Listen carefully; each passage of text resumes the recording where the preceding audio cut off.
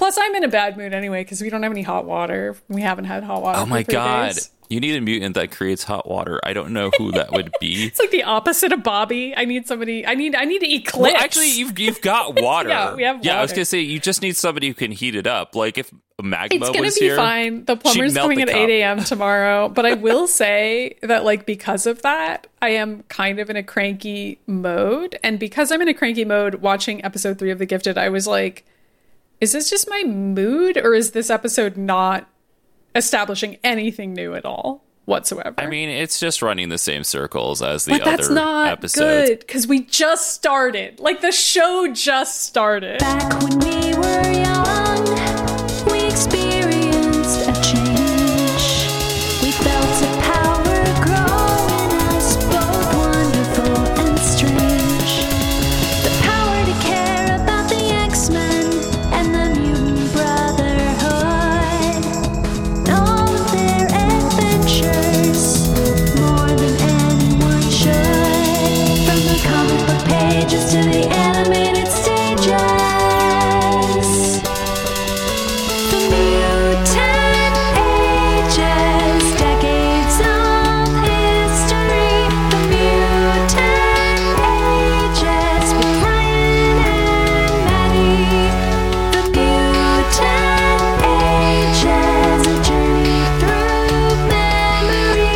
The mutant ages with Ryan and Maddie. The plot, it continues to be Lorna's in jail.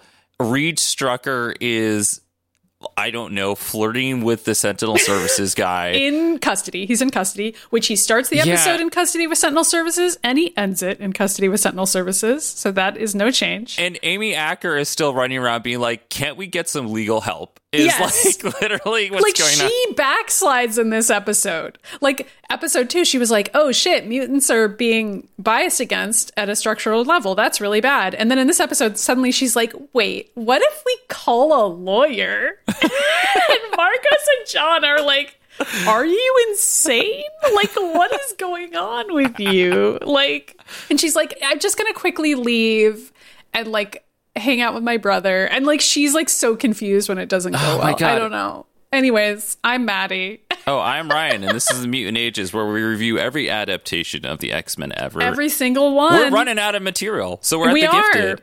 We are watching The Gifted, which is a live action television show that had a really strong first 2 episodes, and now we're on episode 3, and I am not sure where the show's going, and I'm worried the answer is nowhere. I'm worried now. I'm officially worried. I would argue that this episode actually still has a lot of good moments, but it just is kind of It rehashing the does. same bullshit that we've already... That's the part that is my problem, where it's like it has good acting performances in it, but it doesn't have a good plot, if that makes sense. I keep on... I have this problem with anything that Fox touched, Yep. which apparently is now the MCU also, but like... Unfortunately.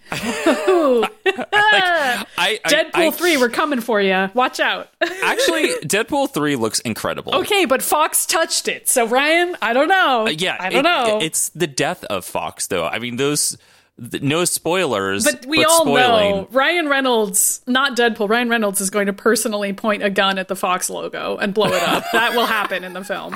I mean, there was that leaked image that had like the Fox film. Yeah, that had like the Fox logo. I like that that's in the film. But it had crumbled on the ground, Yeah. and like Deadpool's just sitting in front of it, and I'm like, I really don't know what this is about. I don't want to give away any of the leaked images yeah, I any of the saw, leaked but images. But that one was really good. I was like, they built a Fox logo for Deadpool to hang out on? That's good. Whatever that is. I don't know what's happening, but it looks like they are taking pieces from every Fox film, even if it's not X-Men related, and they're just in some sort of like purgatory Mad Max world. It looks like. Yeah. I think Deadpool 3 is actually going to be really fun. I do think I do that. too, but I like Deadpool 1 and 2 largely, so I'm not too worried about Yeah, that. I was just kidding I'm not around. worried about that. The Gifted, though, is sort of an interesting case because, well, I mean, is it interesting? It's a 45-minute action drama, which is different in and of itself. I had a thought that before we spiraled into Deadpool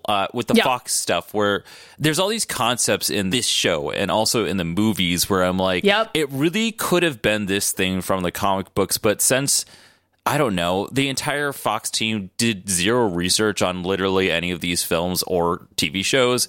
It's like it's a missed thing. Like there's a whole segment in here where Caitlin's going to go to her brother's house, and then I don't know, the town or the neighbors show up with like shotguns. Yeah, why do they? Okay, well we'll get to that. But and then this whole crazy scene ensues, and I'm like, this is like a missed opportunity for this to be the Friends of Humanity. Yeah, I thought the same thing. And I was like, I don't know why that wasn't what's happening But here. then in that moment, I was like, did they not have the rights to the phrase Friends of Humanity, for one? Did they not have the rights to create a character they have not used before? I don't know. And also, like, the creepy doctor character is given a name in this episode, Dr. Campbell. Is that from anything? No. I don't think it is. I still wrote down Krieger, so...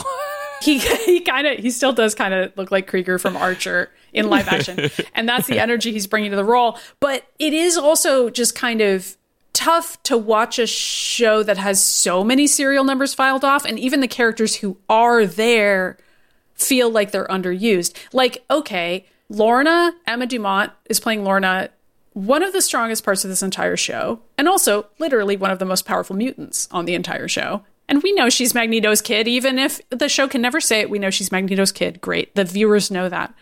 Why is it that they have put this character in jail and made her pregnant, and so she can't be on the show? She basically isn't on this entire show. Like in episode 1. And here I am as the viewer. I'm like, we're up to episode 3. We get 2 scenes of Lorna in jail in this episode. All she does is try to use her powers, get knocked out, and fall down. That's it. That's all she does in this entire episode. And you know what? That sucks. It does. I'm going to suck. say it. It sucks. It's a misuse of Emma Dumont. It's a misuse of Lorna as a character, which again is one of the few potentially recognizable characters they even have. I would argue it's the only one they have. I was going to be like, am I wrong? Like, I think she is. Blink is the character that really only the super fans know anything about, because we went over in the last episode. Like, she's not even from the main universe. And then I mean, John Proudstar's there too, but he's also not like, right. And so there's kind of his breakout moment for Blink and John Proudstar. But I mean, like an X-Men fan knows who John Proudstar is, and knows and anybody about who James. just watched Days of Future Past maybe remembers Blink from that at the beginning. But my point being is that he's not like a character that is easily recognizable, like Storm or Nightcrawler. He's not Cyclops. Yeah, exactly. He's not fucking Wolverine. He's not even Iceman. He's not like from the cartoon that people maybe grew up watching. And the version that they have on this TV show is like 3 different characters rolled into one. So that's right. Like we went over last episode. So really there's no contest. It's Lorna Dane top to bottom. She's the most famous character on the show. She's scarcely in this episode. I think that's part of why this episode was a struggle for me, was because there was so little Lorna in it. Oh, well, okay, so we will also get the Cuckoos. I think those are the only other characters that you're like, wow, I know who these characters are because they're pretty prominent in the comic books. I'm literally Googling when they show up. I'm going to start a countdown. I think it's like episode 6. Well, I know it happens whenever they intercept the bus that's coming from the jail with, I think, all those people on it. Okay, bad news. They don't show up until episode 10 of season 1. Well, that's how long Lorna's going to be in prison then. Are you fucking kidding me? I think so. There's only 13 episodes in season 1. And they're like, you know what we need to do? We need to have this character be in prison for the entire show. Okay, so in the second season, she has a baby, and then she's like, and she has to be tethered to her baby probably for all of season 2, which fine. Well, she's like too pregnant to do anything for a while. Jesus fucking Christ. This is like writing 101 shit to me. You know what I mean? Like, I don't know why like Lorna's having a baby in the first place. It's so random. Like, I thought that was good at first because I was like, oh, sweet, narrative tension. But I didn't realize that they were going to leave her in prison for a whole season. Do you know what I'm talking about? Like, I thought they were going to break her out. What episode does Lorna get out of prison? The Gifted. Because I'm sorry, The Gifted. I'm really bored of it. Why did the answer Google gave me say it's season 6? That's not right. Oh, no. Oh, no. All right, let's go over this episode, shall we? Okay, so wait. I might be wrong. I think they might get her out before then. Mm-hmm. I don't remember what the whole situation is, but there's a whole episode where the Cuckoos come off a prison bus, or like one of them goes and intercepts a prison bus, and also the Mutant Underground's there. And I don't remember who else gets off the prison bus. I know it's one of the main characters. That's all I remember. And then also more Cuckoos. And then they're all like, fire. And then they kill everybody. That sounds pretty fucking cool. Here's the thing, is that when this show aired, people were like about where we're at right now. And then everyone was like, is this show going to be any good? Is it going to get any better? And like, all I remember is that the episode where the cuckoo showed up is the one where everyone was like, wait, this show might actually be fun. And it did get better once when they were there. That's amazing that people were willing to wait all the way to episode 10. Like, that really goes to show how much people were starving for good X-Men content, even as late as 2017, when we had such shitty movies. Like, already, those were taking a dive. And people were like, we want a live-action X-Men show. Like, they wanted this. Yeah. And I think they still do, despite it all. Despite all the superhero fatigue that people feel now. But, like, shows like this really like sullied the waters, as it were, because like they just made people bored because they were like, I don't know, I don't recognize any of these characters. You're taking the one character I might recognize and just kind of taking her off the board you're making me follow this Strucker family who is completely original characters, and Amy Acker is fucking killing it. I'm not saying she's not, but it is a tough sell to have these four characters be at the center of every plot line on this show when we don't know them from anything. You know, like that is tough. And we have to rely so heavily on these two child actors. The child actor who plays Andy, you know, he's fine, but like it's a lot to carry. Do you know what I mean? Like it's a lot. I don't know. Let's talk about the episode because I clearly I have nothing good to say. I mean, I'm sitting here trying to... You're trying to remember when the show gets good? No, I'm trying to figure out when the fuck she gets out of prison. And I'm trying to... It's like I'm scrolling. She is... Okay, so episode 7... I'm screaming into the microphone. So she is one of the people that's going to be on the bus. So you have to wait until episode 10 for her to get out of this fucking... Okay, but here's the thing. Episode 4, which is going to be our next episode, is Exit Strategy. I don't know what happens in that. Come on, how is that not a prison break episode? It's called Exit Strategy. Who fucking knows? Maybe I'm wrong. Maybe the bus happens sooner. I don't know how many buses there are on this show. Is this going to be like the train situation where there's just a bunch of buses instead of I don't know. for everything? I'm kind of looking through the episode descriptions on Wikipedia, and it does look like Polaris gets out pretty soon. But the other issue with this show is that there kind of isn't enough going on. Right. Because the stakes are almost too high because our mutant underground is so outmatched by society at large that they kind of have no chance. Like it's really hard to see how they're going to get out of this situation. Like their best hope is like escaping to another country entirely. Do you know what I'm saying? Like they don't have a way to like live in this world that they're in currently. Like they are just constantly trying to escape the cops. Like in every single episode, they're just trying to like find enough food to get to the next day and like escape the cops who are constantly following them. Like that's it's like if the movie Bonnie and Clyde wasn't about murders and lasted for like 16 hours. You know, like it's like I mean, how many times can we watch people evade the cops? It becomes boring after a while because what else is there? Like, what else is there to do other than that? You know what? This is interesting because I do think that you've created a point here where, every show needs its villain. Yes. And in the X-Men, there are several. They're of all different perspectives. And that's why it rules. Yes, right. Yes. But we're not seeing any of that. And in this, we don't. I guess Jace is the villain. But that's the most Jace we Turner. get. So he's kind of like, the Sentinel Services cop, the main guy. But he's just like one cop, it's not but he's really... one guy. Right. But like, normally on an X-Men show, we also have Magneto, we have Mr. Sinister, we have Apocalypse, we have Xavier, who I would argue is a villain. Like, we have all these different characters with different motivations who are bouncing off of each other at all times. And they're like, here's how I think we should deal with this threat. Here's how I think sometimes there's Howard the Duck as a juggernaut. Yeah. And in this show, there's really only two sides, as it were. And one of the sides is Jace Turner and his little Sentinel drones. And the other side is the Mutant Underground. And that's it. That's it. And like, that is not enough. I'm sorry. That is not enough. Well, I mean, they keep on trying to set it up like the politics are complicated. Like what the politics even are. And like, but they're not complicated. That's the other thing. It's so obvious. Again, this is why I'm like, why wasn't that scene later on the Friends of Humanity? That would have made way more sense. And to have the neighbors be like, yeah, I've joined. Yeah, have the Friends of Humanity be another villain. Have them be another force in this world. Okay, so in season 2, we have like the weird purifiers that are not not led by William Stryker, which is just Oh, boy. mind-boggling to me that we've had multiple William Strykers in the Fox universe, all wrong. And finally the Purifiers are there and they're like, it's some other guy. Yeah, okay, but leaving that aside, I'm already pre-worried now because I'm like, we're going to have another villain group, but not another hero group. Do you get what I'm saying? Like, we need another Mutant Underground. Next season, there's also going to be the Hellfire Club, but it's not going to feature boy. any of the characters from the Hellfire Club. Okay.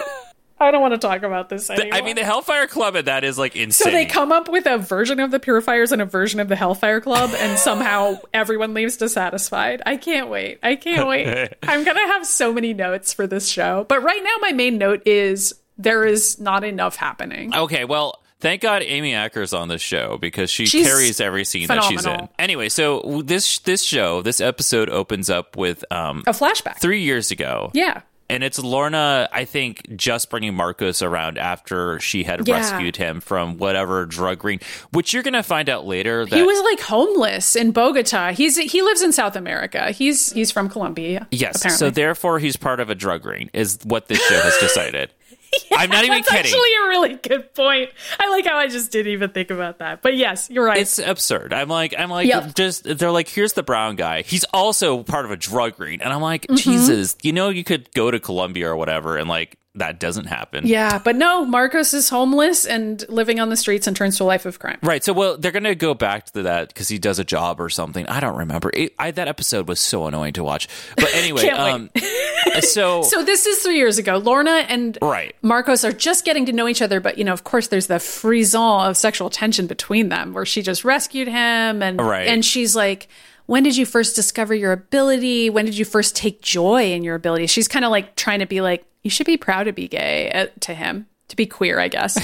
I was like, yeah, because they're going to fuck in 2 seconds. Like, yeah, they are. And Marcos is like, I didn't have any joy about anything because I was living in a cardboard box. And Lorna is like, yeah, that is not going to get me to stop questioning you, which I did like this about her, that she's like, clearly this is like your thing you do to shut people down, where you're like, well, I had a terrible life and I don't want to talk about it. And she's like, fine, but let me just show you, like, I found ways to take joy in my powers despite trauma I experienced. And she like uses her powers to fly because she's wearing steel-toed boots and metal bracelets, and it's pretty fun. And then she's kind of flirting with him a little and like touches his shoulders, and she's like, show me what you can do. And he like picks up some glass on the ground and heats it up and shines a light through it. I thought he was going to melt the glass, but I think I thought he was going to like create art with it. I felt like they ran out of money like halfway through this scene. Oh, it's Generation X all over again when they're like, we can't afford Chambers' glowing mouth, so we're just going to have somebody shoot laser beams out of their eyes. Yeah, easy. So then she is impressed by that, and then they hold hands for a second, making Aurora Borealis with their gay hands. Yeah. Did you not like this? I thought this was really cute. But this was the beginning of the episode when I was still like, no, Aw. I thought it was cute too. I just was bored because I don't believe in their chemistry on this show. So like, it's tough. I think the actors are pretty good, but you know what? I think your mileage may vary. They're good too, but those characters together just like it doesn't.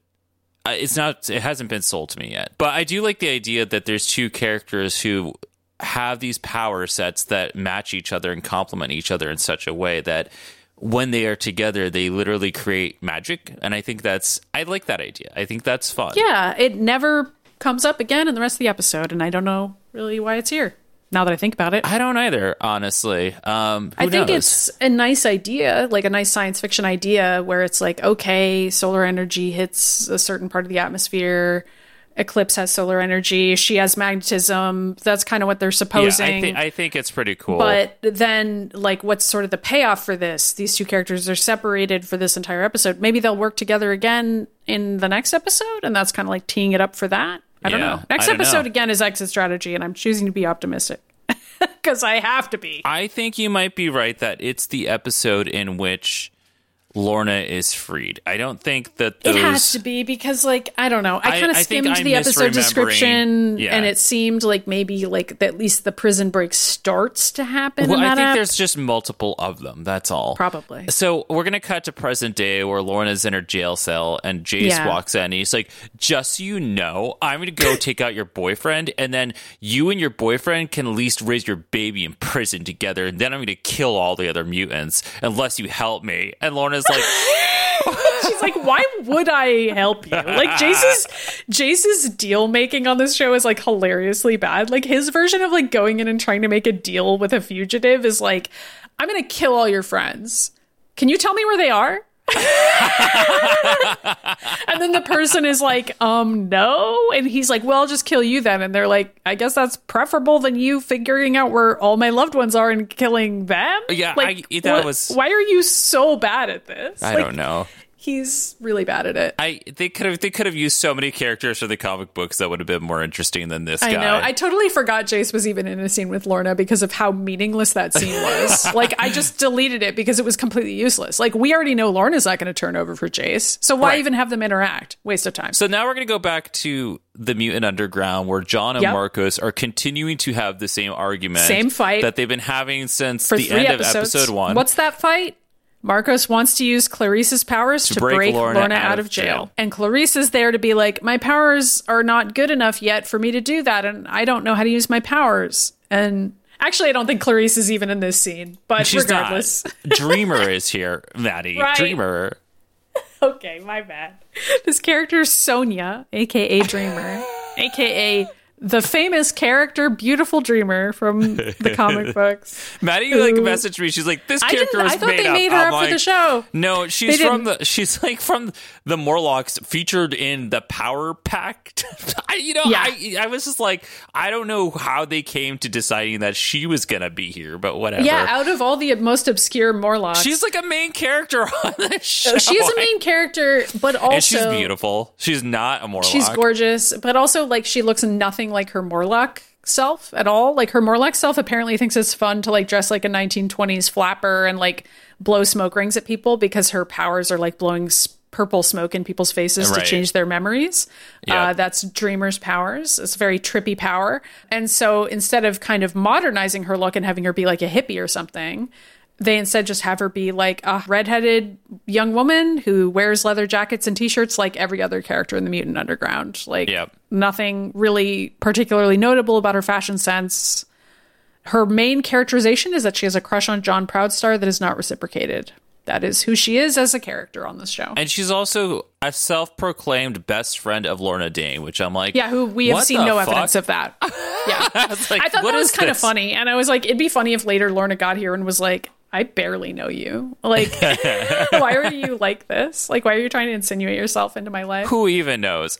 So then Caitlin's like, well, what if we reach out to some lawyers and people who are sympathetic to mutants? And everyone just stares at her. Everyone stares at her and is like, why are you even saying this? I know. That's really stupid. Like, we're way past let's call a lawyer. Like, Lorna is already in prison. Like, what is Caitlin think is going to happen here? I think by the end of this episode is when she finally gets to the point. She's like, honestly, fuck humans is where she kind of gets to at the end of this. She needs to get to it, but I guess this is her last gasp of being like, I still have friends and family on the outside. I want to reach out to them. Like, at the end of this episode, she turns around, just like fully becomes Fred instead. And I was like, oh, okay, this is where this is going now. Mm-hmm. So anyway, Lauren and Andy are in the other room playing a moldy game of Monopoly. Yep. And they're picking their pieces, and Andy picks the shoe, and Lauren freaks out because their dad always plays the shoe. Right. And Caitlin's listening in on this, and this is when she decides that she's got to run away and try and do something. I don't know what she thinks she's gonna do. Yeah, but we don't find that out because first we have a couple scenes with John first talking to first Clarice and then Sonia.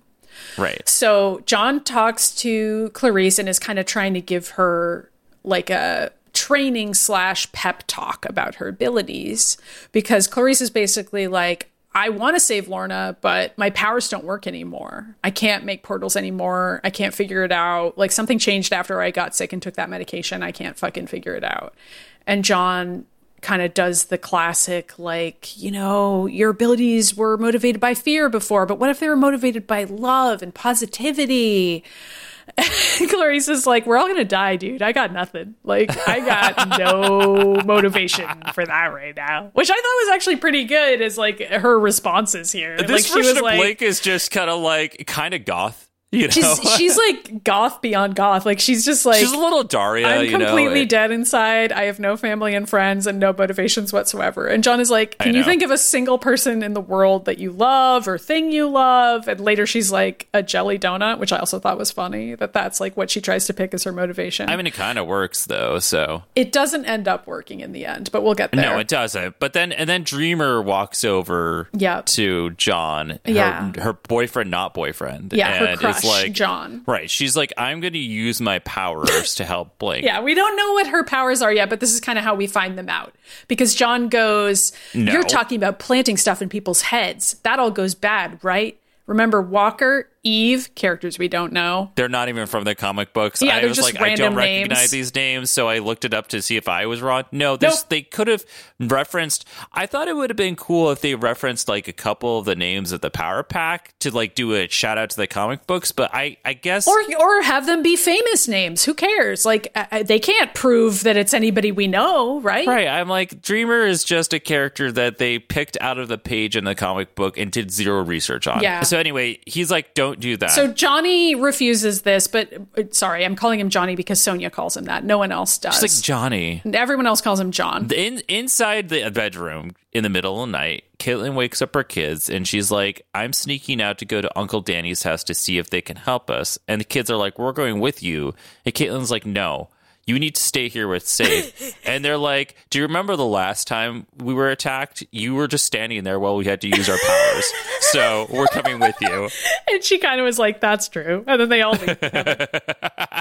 I kind of liked that, though. Yeah, it's kind of funny. But it's also frustrating because it's like, why are any of you leaving? I did like at least that the kids initially were like, why are you leaving? We shouldn't be going anywhere. Like, everyone here told us not to leave this place and not to tell anyone where we are because we're going to get caught by the cops again. And Caitlin is like, but Uncle Danny's gonna help us. He knows a senator. It's crazy. It's like, oh boy, okay, we're really clueless. I mean, here is what I think the whole purpose of this episode. Well, it's Caitlin learns a lesson. Caitlin learns an important lesson. Here's my theory. I feel like, okay, not a theory, but here's my concept, is that we needed to switch these two episodes. This needed to be episode 2, and episode 3 needed to be the one where hospital. They went into the hospital. That would be good. Right? Because that one was more extreme than this one. But also, was it? Because this one, like, a mob comes and tries to kill Caitlin's children. I mean, really nothing happened in the last episode either, other than, like, Blink's powers going crazy. I think that just these two episodes... Couldn't that have just as soon happened in this episode? I don't know. I feel like when they were on the run initially, they needed to go to their Uncle Danny's house. That's what I think needed to happen. No, I think you're right. I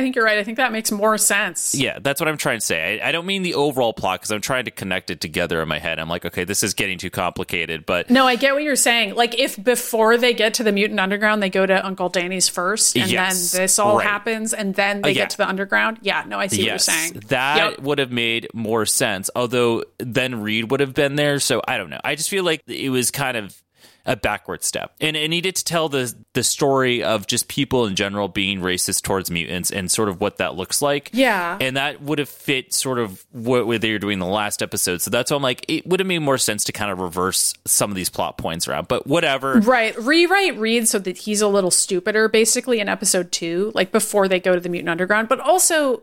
I don't know. I feel like you could cut a lot of this. I mean, he's pretty stupid in this episode because right now Reed is like sitting there with Jace. This whole plot line is so frustrating. He thinks that he's going to be able to get his family back by helping Jace. Although Reed doesn't seem like he's very sold on any of this either. It seems like a last resort. I know. That's what's hard about this plot line, because throughout it, the actor who plays Reed feels like he's selling the fact that he doesn't really believe any of this is a good idea. Like when he's meeting up. Okay, so what happens is, I guess we should just Jace, he's telling to Jace in front of these monitors, like, so there's this gay bar, and in this gay bar, you meet some other gays. Chase is and like, then they take you to their gay bar. I'm writing this down. So there's other gays there at this gay bar. Gay bar. He's writing that down and like underlining it 2 times. Okay, got it. And Jace is like, well, you're pretty gay, so we're going to send you in as a spy, and then we're going to follow you. And Reed is like, okay, I'm following so far. And Jace is like, so we're going to put this crazy tracker on your ankle that can't be removed, which I don't know how that works. I like how they didn't even show us the prop. Did you see that? No, they did. They barely showed it to it. They like glazed over this because they were like, don't think about it. It was like somebody got one of those snap-on bracelets and sprayed it with silver paint. But they were like, if you try to remove it, you're going to have to cut off your leg. And I was like, okay, we're going to need to glaze over that really fast because that doesn't make any fucking sense, but sure. And Jace is sitting there and he's like, okay, so you need to really sell it when you get in there. So if that means you need to have sex with copious men and we have to watch, it's part of this. Yeah. And Reed is like nodding seriously, like, yeah, that's true. I do need to do that. And Reed is like, so there's a bartender. And Jace is like, so is the bartender gay too? And Reed is like, yeah, probably. Yeah, I don't know. He looked weird. Basically, it's like 2 idiot cops who are like, how do we crack in the Mutant Underground? We don't really know anything. I guess we'll go to that one gay bar that Reed was at one time, which honestly does work because the bartender is who hooks them up with Marcos, of course. Yeah, of course. So Reed then is stupid enough in this interaction to be like, so what happens to all the mutants after I tell you exactly where their hideout is? And Jason's like, oh, we're just going to kill them all. And it's like, Reed, why did you even need to ask that question? Like he had to spell it out for the audience in case we didn't know. But he also has to spell it out for himself because we need to have an entire plot line where he like meets other mutants in need and is like, wait, but I don't want these people to die. Listen, this scene is like not very well written. I don't know what to tell you because there's other scenes in this episode that I think are really good, and then there's like shit like this where I'm like, what happened? I was like, I know, why is this so clunky? Anyway, so John is outside doing the whole thing with the jelly donut where he's like, picture something that you love so we can... Yes, where he's like training Clarice and he's like, think about something that matters to you. And she can't think of anything. I laughed really hard at this because I don't know why this happens, but he goes, all right, why don't you try, but put the coffee down. She doesn't like put it down. She just tosses the coffee out of the cup and then throws the cup. And I'm like, why did she do that? I loved it. I thought it was great. I was also like, why did they give her a coffee cup? Like, it felt very like demon to me that like, it was like as though the actress was like, why am I still holding a coffee cup? And then like Matt Nix or whoever was like, I don't know, throw it away. I don't care. I don't know why that's in the scene. I thought it was really funny. And I was just like, it's very on par with this Daria version of Blink. Yeah, Blink is maybe the best character on this show suddenly. Well, she's trying to picture a warm jelly donut and she kind of creates a little portal, but it doesn't quite work. Yeah. And then she's like, all right, we'll work on this again. And again, more Daria lines where he's talking to her and then he like hones in on the footprints from Caitlin and the kids and he just stops and she goes, are you having a stroke? Which I thought was really funny. It is really funny. And then she goes, oh, this is your thing, and realizes that he's like using his mutant powers to like track the footprints, which I also thought was a funny line. This is why I feel like I didn't know who her character was the first couple episodes, but I'm like, I think she's just Daria. Yeah, she is kind of like snarky Daria, but I'm down for it. I like her. Yeah, I don't dislike it. Yeah. So then he's like, uh-oh. So they run inside. John's like running up to Marcos and he's like, Caitlin took the kids run off. And Marcos is exhaustedly like, why did she do that? Yeah, I he's told just her like, not to why do we that. have this fucking white lady here who's just causing problems for us left and right? Like, we cannot get her to stay in a safe place for 2 fucking seconds. It's interesting because like Marcos has been like posed as somebody that can get real aggressive, but he seems pretty empathetic to Caitlin throughout this show. He is. And he's like, that's kind of what he says. Like, he's like, damn, I really thought I got through to her yesterday with the whole situation at the hospital. But like, I guess not. IDK, like, this fucking sucks. And like, John is like, yeah, I don't know. She just left. Like, whatever. So they're all freaking out. It's kind of a quick scene. Also, is the Mutant Underground like in the neighboring town to where they all grew up? Because like now they're there and like, you know what I mean? Like, it seems really close and I don't know how they got there so fast on foot, which Lauren points out. Yeah, she's like, they're walking. They don't have a car. Like, they are walking. And they're like, we need to get a cab. Yeah. And her mom's like, I don't have any cash. And Andy's like, well, why don't we rob the ATM machine? And Caitlin's like, no, I can't believe I've been hearing this. And Andy's like, well, we have to. And Lauren's like, well, if we do that, we'll never have the chance to live a normal life again. And Andy's like, that's over. Yeah. Like, we don't get that anymore. Yeah, that's his big moment, is that he's like, normal is gone. Normal doesn't exist anymore. He is, like, so goth in this all of a sudden. Like, he's like, screaming at his mom that normal doesn't exist anymore. I thought this was a little corny. This actor, like, looks so emo at all times. And it is like, insane. I don't want to, like, make fun of a kid. I don't know how old he actually is. No. I'm not making fun of him. I'm thinking, like, that's just the character he's playing. I will make fun of the direction of this scene, where I'm like, I just think it's tough. He blows up a bunch of pay meters. He does blow up a bunch of parking meters, yeah. And, like, they pick up 1 million quarters. This is 2018, by the way. Like, honestly, we, like, had stopped using quarters and pay meters at this point. And I also was like, those quarters are not going to get you a very long cab ride. Like, at all. Like, somehow this solves their problem. Well, apparently they just needed to go across town. So yeah, I guess that's true. So Lauren and her mom run over and grab all the quarters off the ground. And then, like, the next time we see them, they're getting out of a cab and, like, apparently paid in quarters. I think it's hilarious that they're like, we need to be discreet, so we're going to blow up multiple...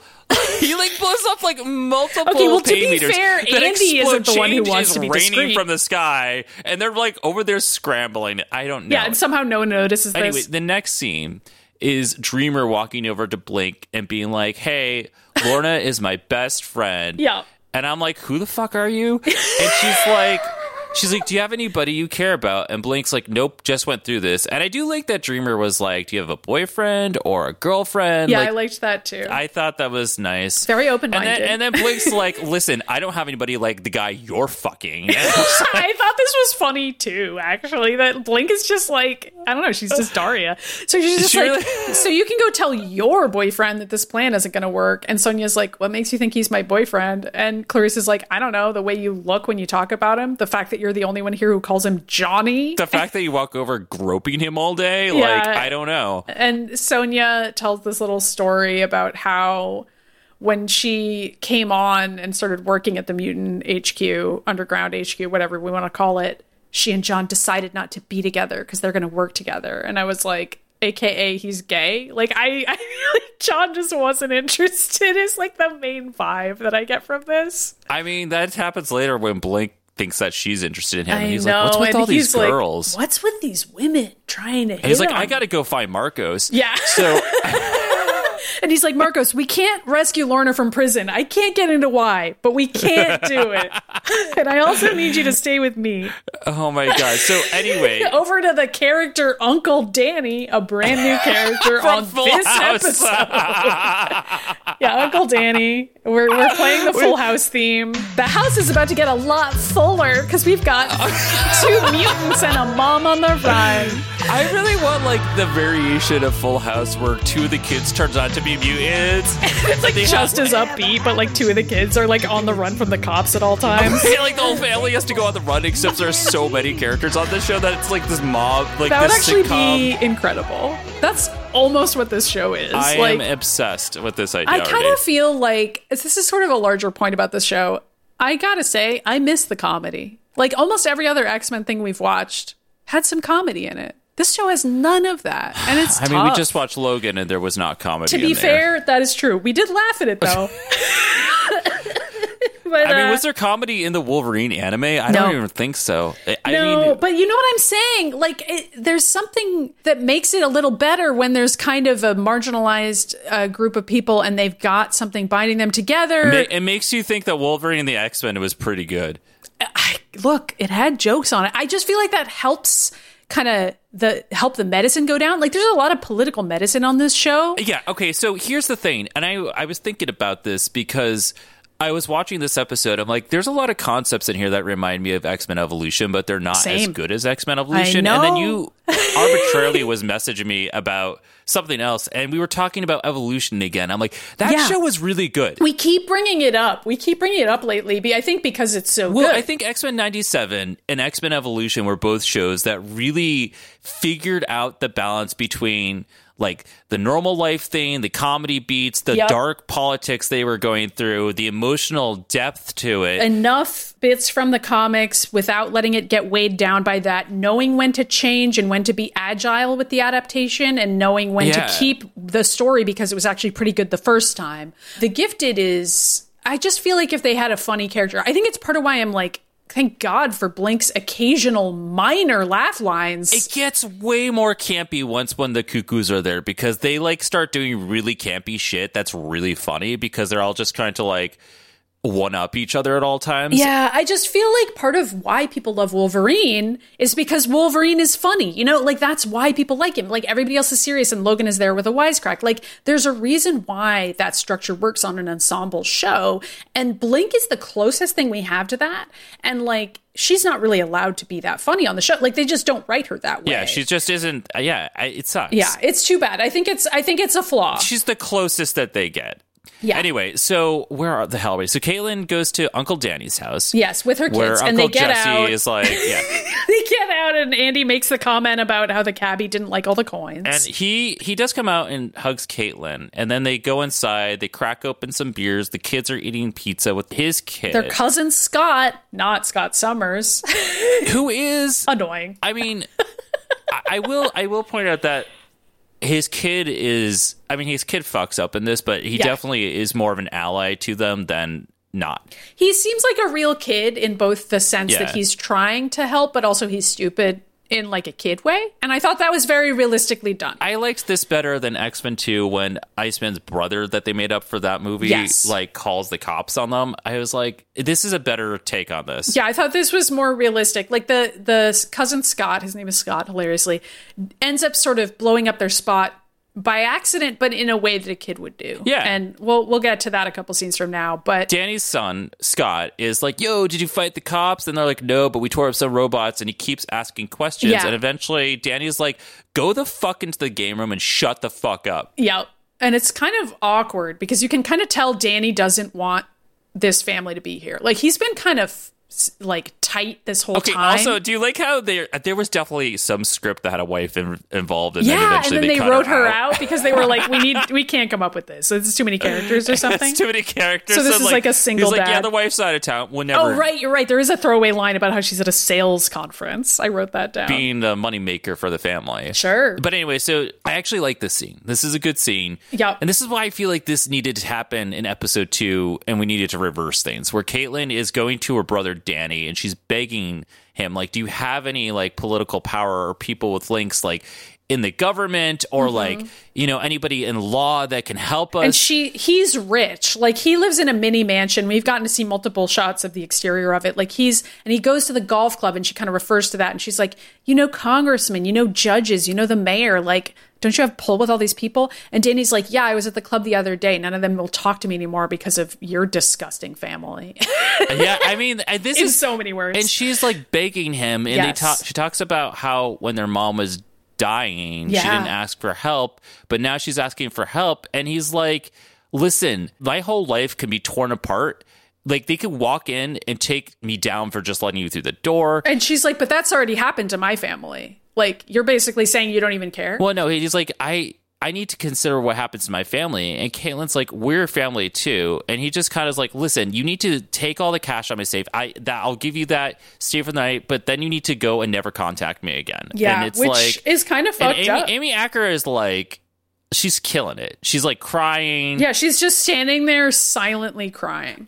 She is so good that this show did not deserve her. I know. Like, imagine what this show would be like if it wasn't Amy Acker in this role. Like, it'd be so boring. Emma Dumont's great too, but they don't let her do anything. I know. Right now, anyway. Emma Dumont has to act against nothing. Like, most of her scenes are alone in a prison cell. And, like, she's amazing. So, there's I know. that. They both carry the show. Not to say that other actors don't. I mean, we obviously like Blink and we've liked John and but I think that the writing is very simplistic, if that makes sense. Like, there's nothing really to it.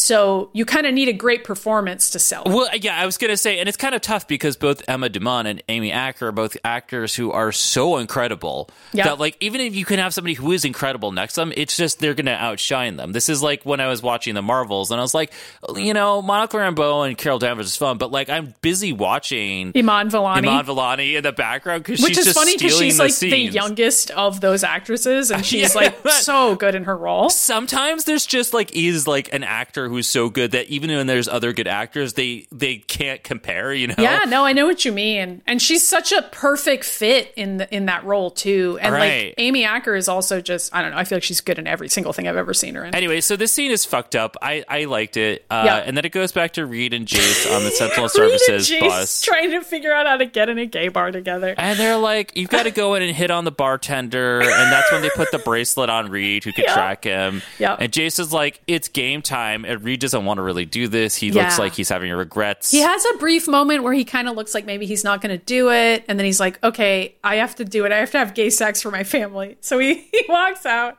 He sees the bartender. And Jace is like, Strucker, remember, fuck for your family. And then bartender sees Reed and is like, what the fuck are you doing here? And Reed like tries to reintroduce himself, and the bartender's like, no, I remember exactly who you are, and I'd like you to tell me why the fuck you're here. Like, and he goes invisible, so this guy can become invisible and can make other things go invisible. Yeah, anything he touches. He's an invisible woman. He's gonna be like, shut the fuck up, Reed. I'm working on my invisibility powers. And Reed is gonna be like, a wooden gun? Oh, would it? Anyway, great episode. The Fantastic Four. Reed's like freaking out. He's like talking about, he made up this whole like thing about how. Fuck, I can't even remember. I didn't write all this down. There's two parts here. So before the commercial break, there's this whole thing where he talks about how he got separated from his family because Sentinel Services came after them. Right, that part's true. And he's like, and if you're gonna shoot me, you may as like if you're not gonna help me, you may as well just pull the trigger because it's. Which I liked this performance by the part of the actor. By the way, it seems like he means it here. Like he's like, just go ahead and kill me, which I was like, I kind of buy it. Like he's like, he's a good actor too. Yeah, he was good. I thought he was good. So then there's a commercial break, and when they come back, Reed is continuing inside the bar saying that he hid in a crawl space until Sentinel Services gave up, and the bartender's like, I don't really buy this because Sentinel Services doesn't give up. And Reed's like, listen, they're after my kids. I don't have any powers. And I don't think he knows he has any powers yet. Well, they haven't developed it. I don't remember how that even happens. And so he's like, I guess they were less concerned about me. So this is when the bartender's like, all right, fine. And he brings Reed into a back room where there's a mother with their child, both mutants. Yep. He hands him a bag of not Fritos. They're like called they're like off-brand or something. Fritos. I don't know. Yeah. So he goes and talks to those people, the mother and the child. And, you know, the child goes, oh, the Sentinel Services took my dad because he's different too. And, you know, the mother's like, can you believe it? They were going to come take my daughter just because they think she's a future threat to, like, humanity. Yeah, because she has the X gene. Yeah, and then Reed's, like, trying to sit down and talk to him because now he's like, this is when he's immediately regretting everything he's doing. Yes. And you can see that in his performance. And he kind of groans in pain as he's sitting down. Yeah. And the woman is like, oh, what, are you okay? And he's like, yeah, I was hit with an immobilization round when Sentinel Services was after me, but, you know, it's been a few days, but it still hurts. And she touches him and kind of focuses, and this is when we realize she has powers too. Reed kind of smiles and is like, what did you do? And she's like, took away your pain. I can't heal, but that I can do. We have to stick together, right? Yeah. And Reed just sits there being like, fuck, I fucked up here. But he doesn't leave yet. No, he like drags this out, and it's like so annoying. Yeah, he really does. It's like you could just get up and leave now, but he's still thinking about it. Right. Okay. So then we go back to Uncle Danny's, where the kids are playing video games upstairs. They're playing like some knockoff of Call of Duty. Medal of Honor. They name drop it. They fucking name drop Medal of Honor, which paid to be on this show. Like, was that actually Medal of Honor? I don't know. I don't know. But in order to say the name, they needed to pay somebody something. Or the other way around. Yeah. So Cousin Scott comes up with a cool nickname for Andy here, which is Destructo. Does that stick, by the way? No. Oh, okay. Destructo is the name of another character. I know. From, that's like, why I was like, is that a DC Comics character? Yeah, I think it is. Now I'm looking it up. Destructo. Yeah. I'm pretty sure. Oh, wait, hold on. No, it's giving me a band. He's from Ghostbusters. Duh. Oh, yeah. Okay. Destructo is Crypto's arch nemesis, which is Lex Luthor's dog. Oh my God. That rules. Who also has, like, superpowers. I love how there is a Decider.com article titled "Who is Destructo" on Fox's The Gifted, with a picture of Andy at the top. So clearly somebody else thought this was going to be his code name. Oh, I just found it. Oh my God. Yeah. I'm going to call this kid Destructo from now on. I love how the opening line is, "Bummer alert, there is no character named Destructo." Yeah. Anyway. Andy's new cool name is Destructo. Okay, so anyway. They're playing a video game. Scott keeps, like, asking Andy about his powers, and Andy is like, whatever, man, I'm just trying to play the game, like, lay off me, man. And like they lose the game, and then Scott stands up really excitedly and grabs one of his trophies from like the closet, and he's like, use your powers on this, blow it up, shit up, show me your powers, I gotta see him. This young actor is doing a great job, by the way, of being like annoying in the perfect way. Yeah. And Andy's like, oh, I can't do it out of nowhere. And Lauren interrupts. She's been on like using somebody's phone this whole time, like scrolling the internet in the background, and she intervenes and is like, Andy, you can't do it at all. And Andy's like, whatever, go back to Insta stalking Jack, who I guess is probably her boyfriend, who was only in episode 1. Yeah, I don't know. And then suddenly she sees something on Instagram that makes her freak out. And Andy's like, whoa, what's going on? And she eventually kind of caves and shows him. And it's some other kids they know from school who graffitied their house with "Beware the Muties," and they're like smiling in the picture. It's really fucked up, actually. It's very fucked up. I liked this but scene, it's a too. good scene. I thought it was effective. It reminded me of that episode of X-Men Evolution when Same, they go with the upstairs and there were like people doing well, they didn't see that. They thought they were being attacked by other mutants, and then That's it just right. turned to be kids dressed as mutants and were like fucking up the house. Yeah. And it's like their old classmates, and that's Yes. what this is like. That's what this is, But this too. is like way creepier that they like take a selfie like smiling because they're so and they proud can- of what they did. Right. And they don't get in trouble for it because, course like, not. you know, typically if you do that kind of Defacing somebody else's property, right. it is against the law. That results in like you getting arrested. And these kids are like, they're like, well, it's mutants, so it doesn't count. Yeah, they're not even people. They don't have rights. Right. Like that's kind of the justification for I mean, it. it's sad. And also, like, clearly By the this way, home is abandoned. This kid was, his handle's Jack to the Future. Oh my God. Wait, really? Wow. I didn't notice that. I thought it was funny. Anyway, so then Andy gets upset and he like shakes the room around and like blows up the trophy after all and a bunch of other shit.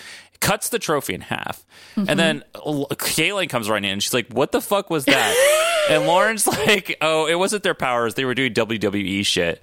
Yeah. And then Lauren quickly changes the subject and is like, is Uncle Danny going to help? And Caitlin's like, we're working on it, which is no. kind of a lie. Yeah. I know. I also love this scene too. This is fucked up when Jace is sitting inside the van. His wife is texting them being like, be safe out there tonight. I'm proud of you for killing mutants. And I'm like, Jesus I Christ. thought that was really heavy stuff. And like Jace is like reading the text, like smiling to himself. I was like, ugh.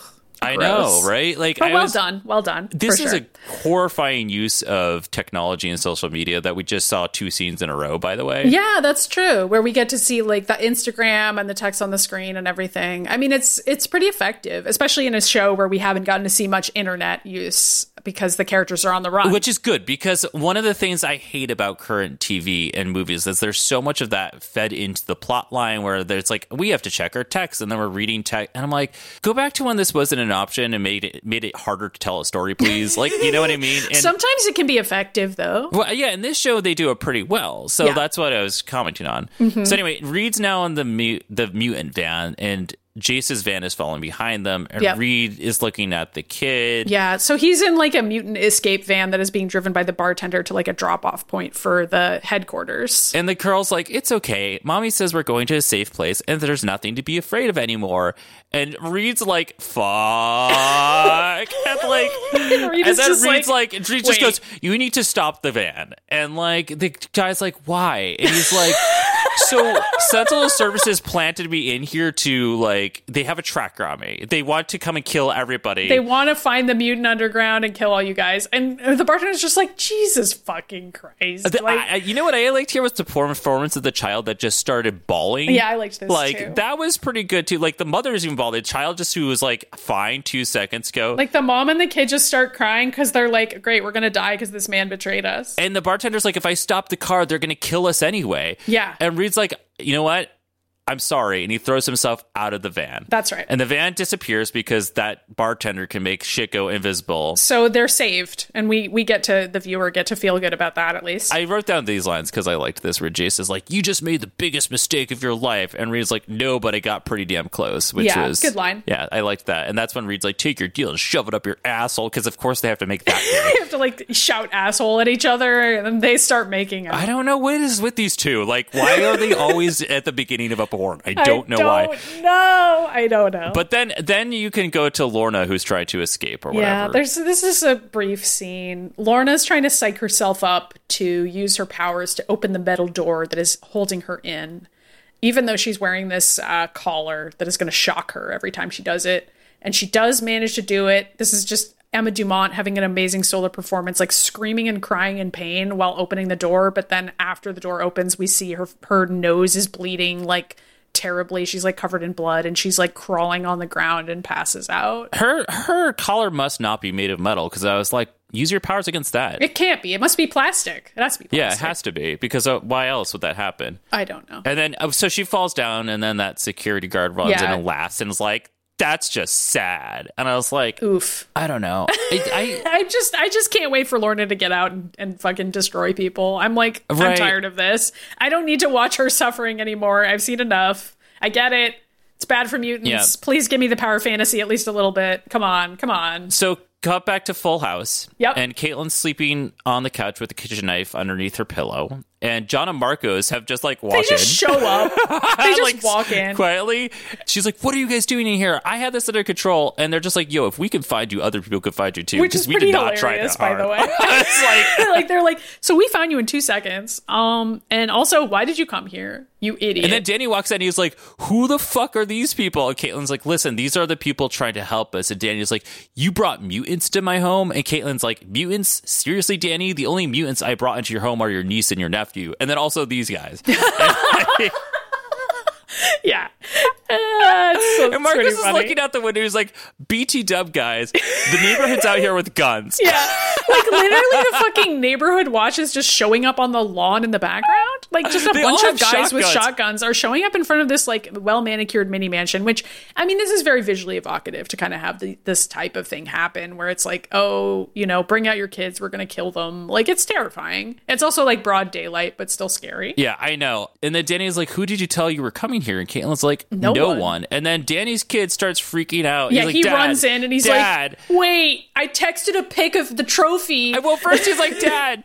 And his dad's like, shut the fuck up. He's like, no, Dad, you don't understand. I texted a picture of the trophy that Andy tore up to a friend. And you swore he wouldn't show anyone. He swore it. And he's like sobbing. Yeah. And like, they're like, Jesus Christ. And it's like, but this is why I felt like this was a better portrayal of what could happen than an X2 where the kid just like calls the cops. Yeah, where the like, kid is just like, I believe in the rule of law. And I hate my brother. That's not what he does. He calls up the police and says mutants are attacking his family. Yeah, so he just lies. And this is like a kid being a kid, which I thought was good. Yeah, I agree. And John's like, we're surrounded, and like really there's nothing we can do without somebody getting shot and getting hurt. Yeah, Andy and Lauren are there, and Andy's immediately getting all head up and is like, we should just fucking kill them. Caitlin's like, no. And Andy's like, they hate us. Maybe it's time we just start killing people anyway. Yeah. And Danny's like, here, I'm just going to go out. It's just Chuck Sanders. Then Caitlin has to give this really bad exposition about how it was somebody they were on a where she's like, Chuck Sanders from our swim team in high school? And it's like, and we went to church together? Yeah. Like, oh my God.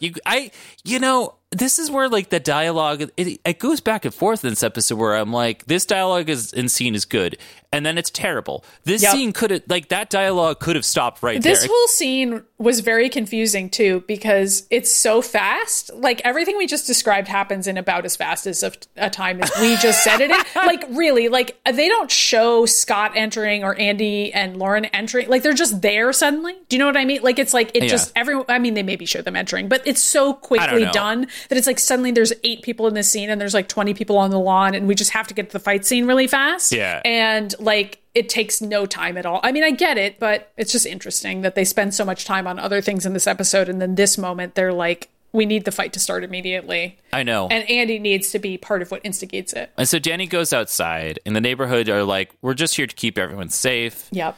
And they're like, we're going to come and raid your house if that's cool.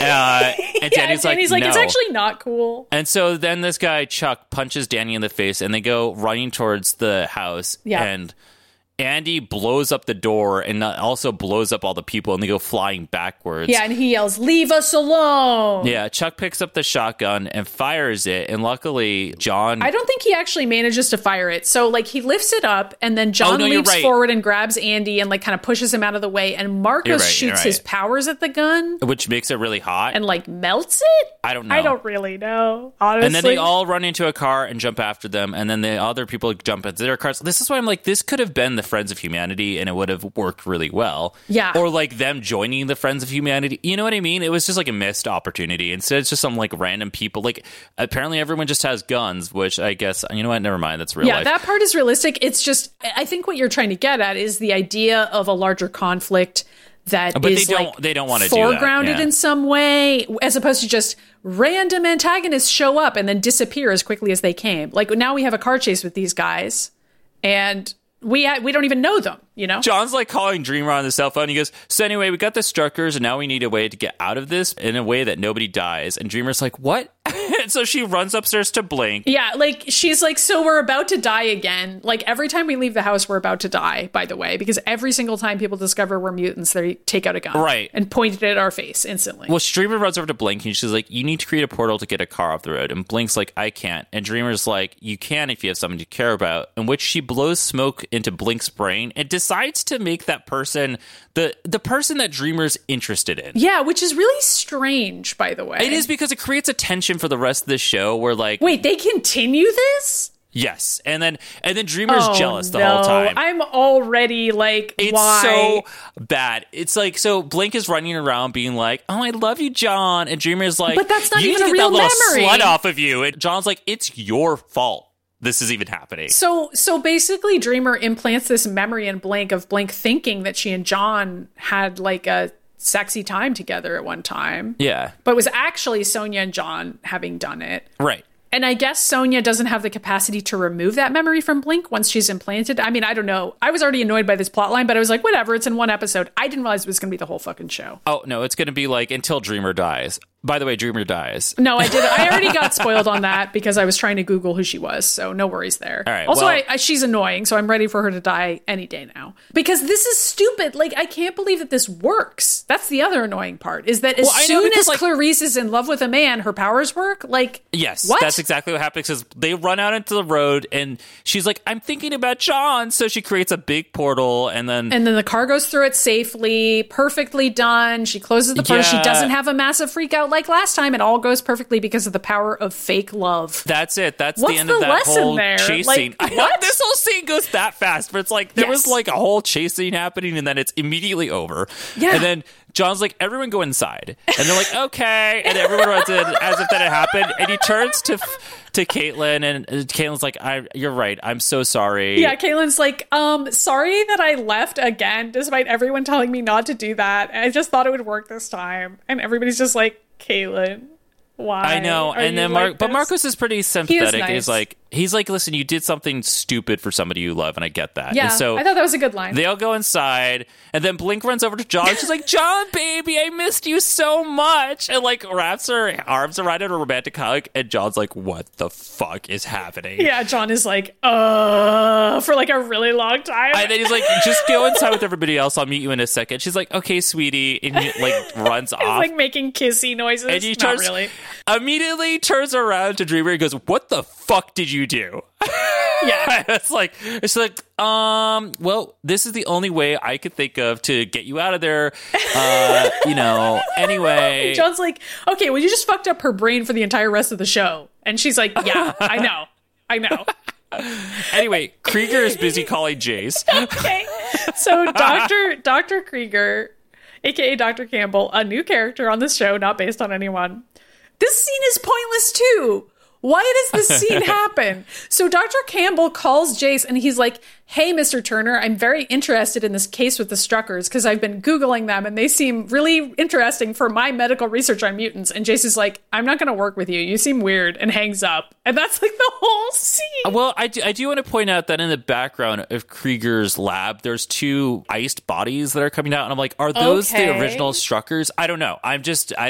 know why. I mean, clearly this guy isn't going to go away. I just thought it was really stupid that the whole scene was him calling Jace and being like, hey, can we work together? And Jace is like, no, and just hangs up on him. I like the idea that it's actually Krieger from like the Archer agency. The Archer universe, yeah. Where he's like calling in and he's like, hey, mutants seem cool. And yeah, I mean, like, I have some ideas. And like there's just like other scene where like everybody's wearing like Archer cosplay. Yeah, and they're like shitty spies. By the way, if you're wondering why, it's because I'm catching up in Archer now, and so now I'm like in Archer well, world. Okay, also this guy does legitimately look like Krieger. He does look like Krieger, like a lot. I get it. Anyway. So that's that scene, and then we have the final scene of the episode. Caitlin, Marcos, and John meet Danny on some road somewhere. Yeah, and what? I don't know.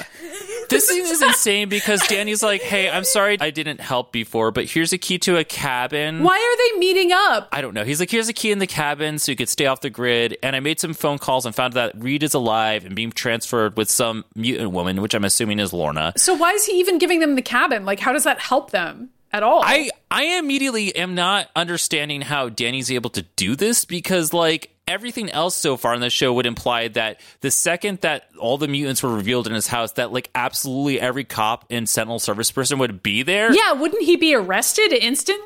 Yeah, you know what I mean? Like instead he's just like hanging out and he's like, yeah, I call my government friends. Yeah. And I was like, this, again, bad writing. Yep. Don't know what happened. Bad writing, here. and it's also like, why is Uncle Danny on the show then? Because you can't really solve this. You know what I mean? Like, it keeps the reality of the show keeps collapsing for this reason. Because again, I keep saying it, the stakes are too high. Like, they need to have the stakes be lower. Like, they need to have it be easier to evade the government. Because if they're too good, then Uncle Danny could never get back in touch with Caitlin. I know, but we already have seen them be all powerful and all seeing and all knowing. You know what? Honestly, they were just like, listen, we're going to leave Danny alone because we still have more episodes of Full House to continue shooting and people enjoy that show. And there's no mutants on it. So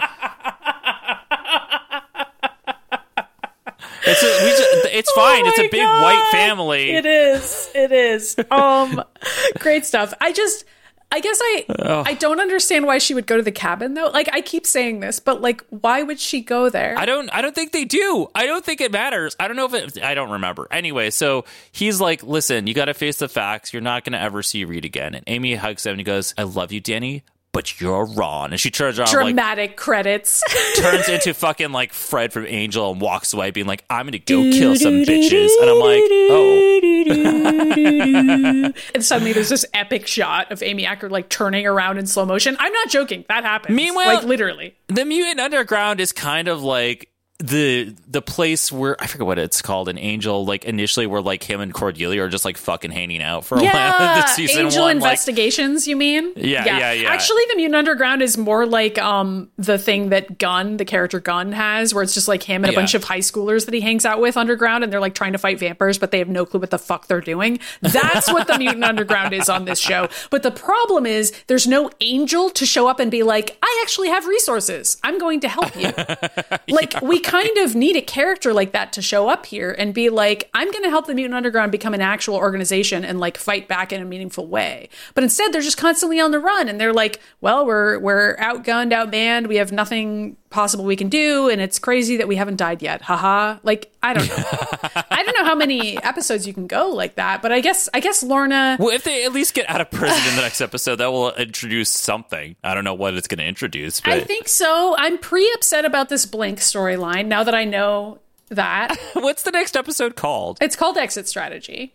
Exit. Yep. Exit. Do we want to do a Who's That X-Men real quick? Well, do we want to rate the episode? Yeah, I'm going to get a 3 out of 5 because it's like clunky, but it has its good moments. I'll give it a 2. It's not a 1, but I don't think it needs to be there. Like, genuinely, I think you could skip it and you wouldn't miss anything, which is not a good sign. Yeah, I mean, I feel like some of these concepts needed to be in the earlier episode. Yeah, like, I guess what you're missing if you skip this episode is Blink getting brainwashed, which apparently is going to be a big plot point, which I didn't know.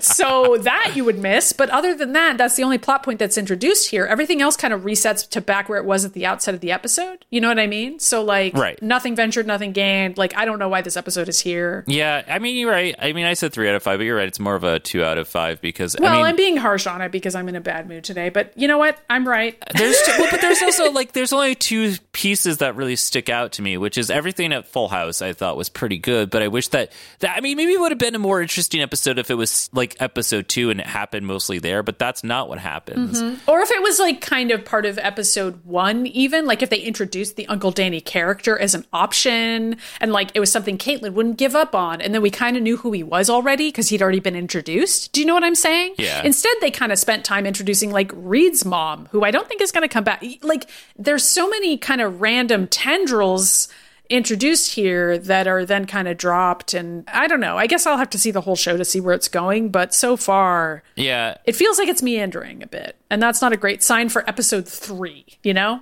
Right. No, and I did like the scene in the bar when Reed's like immediately questioning what he's doing because he met this mom and her kid. The acting is great. I think there's just like some good stuff in there, but it could have been part of episode 2 or even episode 1. You know, I don't know. So yeah, I mean, a lot of the stuff we like in this episode is stuff we were complimenting in episode 2, like the hospital scene. Like, I mean, honestly, like even like the whole piece with Jace working with Reed after all their sexy tension didn't need to be there because it doesn't work. Yep. You know, I agree. It's kind of like a useless episode. I'm hoping next episode's better. Me we can do Who's That too. X-Men now. Let's do Who's That X-Men? It will last 2 seconds.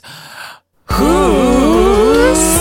that X-Men? Is it even an X-Men? Who's that Morlock? Should we be saying Who's that Morlock? Yeah.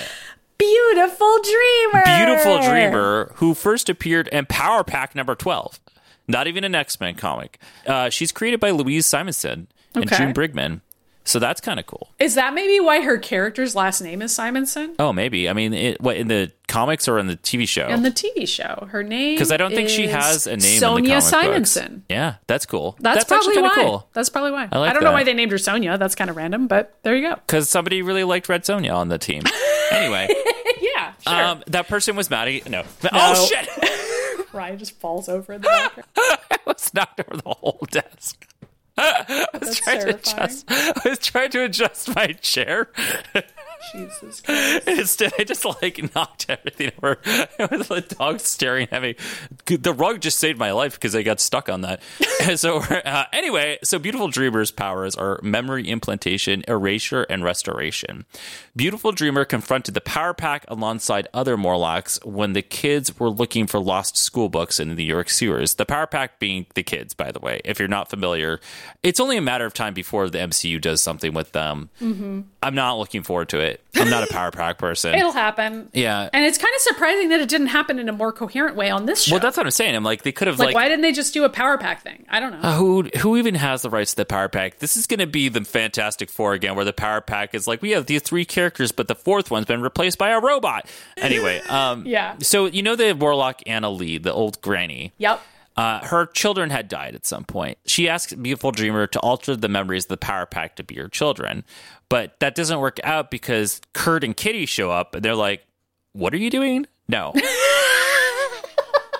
These are children. Yep. So then later on, Callisto leaves for a time. And during that time, Mask steps up into the shoes of the Morlocks, which we haven't really talked about on this show, but Mask is a pretty prominent character in the Morlocks. Not that he's going to be on this show. Instead, the leader of the Morlocks is going to be fucking Urg for some reason.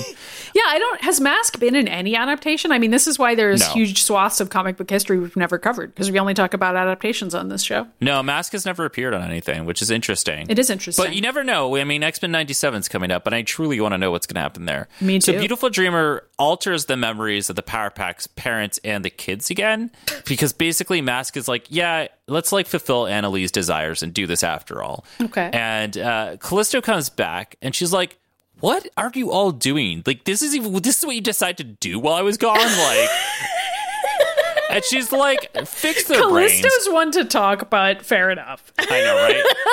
And so Beautiful Dreamer returns their minds, the Power Pack. This is funny to me already because I'm like, if Dreamer has the power to do that, why can't she return Clarice's memories on this fucking television show? Well, maybe she does, and I just don't remember that. Or maybe she dies and it goes back. Who knows? Oh, sure. Or maybe because all the mutants on this television show are like a little bad at using their powers. So like maybe she just can't do it because she's not good at it. I don't even remember what this, like how long this goes on for. We'll find out. I'm already annoyed by it, so we'll see. Me too. Beautiful Dreamer is one of the few Morlocks to survive the mutant massacre. in which she stayed with X Factor along with like the 4 others who do survive. Okay. Beautiful Dreamer and the Morlocks return to the sewers to start a new life for themselves after that. And she, at one point, seemingly drowns when Mikhail Rasputin floods the Morlock tunnels, but is later confirmed alive or not. It's confusing because then, like, later on, the Leprechaun Queen revives her, but she's seen alive before that. It's like some people not writers doing didn't- research. Well, it's hard to do research on these things, to be fair, especially in this era. I mean, we do it here every week, and I'm like reading multiple Wikipedia entries and hoping they're right.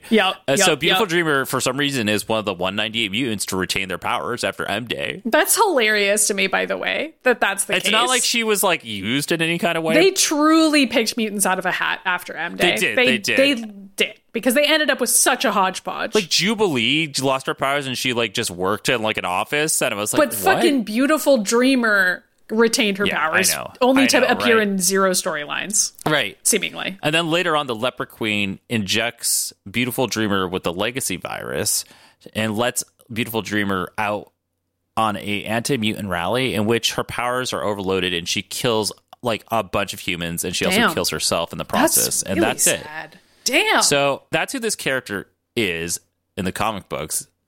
She does die in this show. I wonder if that's how she dies, if she like overloads. Yeah, I guess we'll find out. Are you looking it up?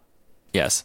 Well, let's find out what episode she dies in too, because now I'm like, well, tell me what happens on the show, just so that we kind of know. It's the final episode of this season. Okay, so she's going to make it all the way through season 1, which is 13 eps. Yep. So probably the grand finale that will be her dying. The most important character that we all love, Sonia Simonson, aka Dreamer.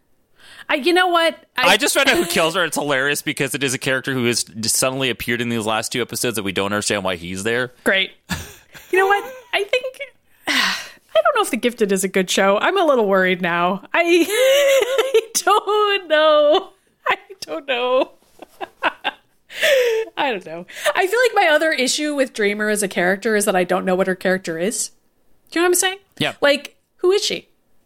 Yeah. What's her motivations? Her motivation is answers having for a you. crush on John Proudstar, and she misused that to cause another woman to have a crush on John Proudstar. That's all she's done as a character so far, is be a crush on John Proudstar machine. That's it. That's what she's contributed to the plot so far. So here's my recommendation about this show is to turn it off, turn on Archer, watch 14 seasons of Archer instead. Funny show, good show. Yeah, right. You know, here's my recommendation. Turn it off and check out X-Men Evolution and listen to the backlog of our podcast. Oh, yeah, at least that's related, you know? Yeah, that's at least something that kind of makes sense. I was enjoying The Gifted so far. I think this episode is a skip. I don't know that I have a full take on the entire show. Just because I'm having kind of a cranky week doesn't mean I'm willing to write it all off just yet, but I did have kind of a tough time with this episode. But we'll see. We'll see what I think of episode 4. And let's do the plugs, shall we? Oh no, wait, we have to do who's gay. God, this is hard on this show. No one is really gay on this show, and that's another problem with this show. The X-Men are a metaphor for a lot of things, but one of those things is being gay. But sometimes it goes beyond symbolic. In the X-Men, you hit the homoerotic. But which X-Men is the gayest today? I mean, no, I don't think there's anything. All I do is... I mean, it's all metaphorical, because even the stuff with the bartender, it's tough. I don't know. There's like metaphorical stuff, but like in this episode, it's not. That metaphor is also very weak, and it's not really there. Not, you know, I mean, the closest really. you get is like when those kids were spraying "fuck the gays" on the. But even the that house. is metaphorical, and so I feel like you could say like, okay, there's kind of some tension. Like, I'm sure there's fanfics about Reed and Jace Turner, right? Oh, let's look up The Gifted on AO3. Let's check that out. Let's find out what that is. Can you do AO3.com? And does that... No, it doesn't work like that. This is how bad you are at navigating the internet that you're like, can you just do AO3.com? I mean, I just don't go to AO3. I mean, that's the real answer. Okay, so here we go. Relationships. So what do you think is, oh my God, what do you think is the most popular pairing in The Gifted? Is it like, is it gay? Nope. It's straight. What do you think it is? It's Blink and John. That's right. Okay, number 2. Oh, there's a second one? Yeah. It's going to be Lorna and fucking Eclipse. All right, I'm really scared. Oh, no. The number 3 is disgusting. Okay, hold on.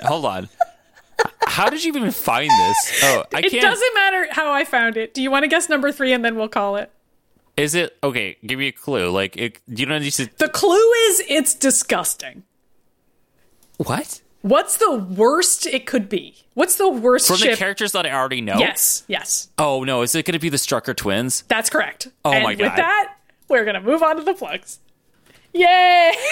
So the people who watched this show were predominantly straight? I don't know. And probably kids who were kind of experimenting with writing erotica. I feel like a lot of like twincest stuff is from younger writers, like, you know, the supernatural fandom and all that. They love incest. I mean, look, about that, but do you know what I'm talking about though? Like, kind of twincest and incest fics are very like young people kind of write them before they understand that it's not just forbidden because it's sexy. It's forbidden because it's like it's a gross and like genetically inadvisable among other Yeah. things. Like, there's a reason why it's considered bad. It's socially bereft. It's immoral. Anyway, mutantages.com. That's our website. It works. That's Our website an works. improvement. And we have an email. It's themutantages@gmail.com. We've got a Discord server. I recommend joining it, hanging out with folks, talking shop about mutants and shows that everybody likes. And we have a voicemail inbox, 1-508-319-1668. You can call, question us about our choices, and tell us about things life. that we should be watching that aren't this. And we'll do a listener feedback episode at some point where we do listener mail. And we're also all over the internet at the Mutant Ages. We're on every social media. We're even still on Twitter or X as the Mutant Ages, that is. I'm not really on there anymore, but I'm at Mitty Myers everywhere else. How about you, Rye? Yeah, we're like you said, we're everywhere with the Mutant Ages, but that I'm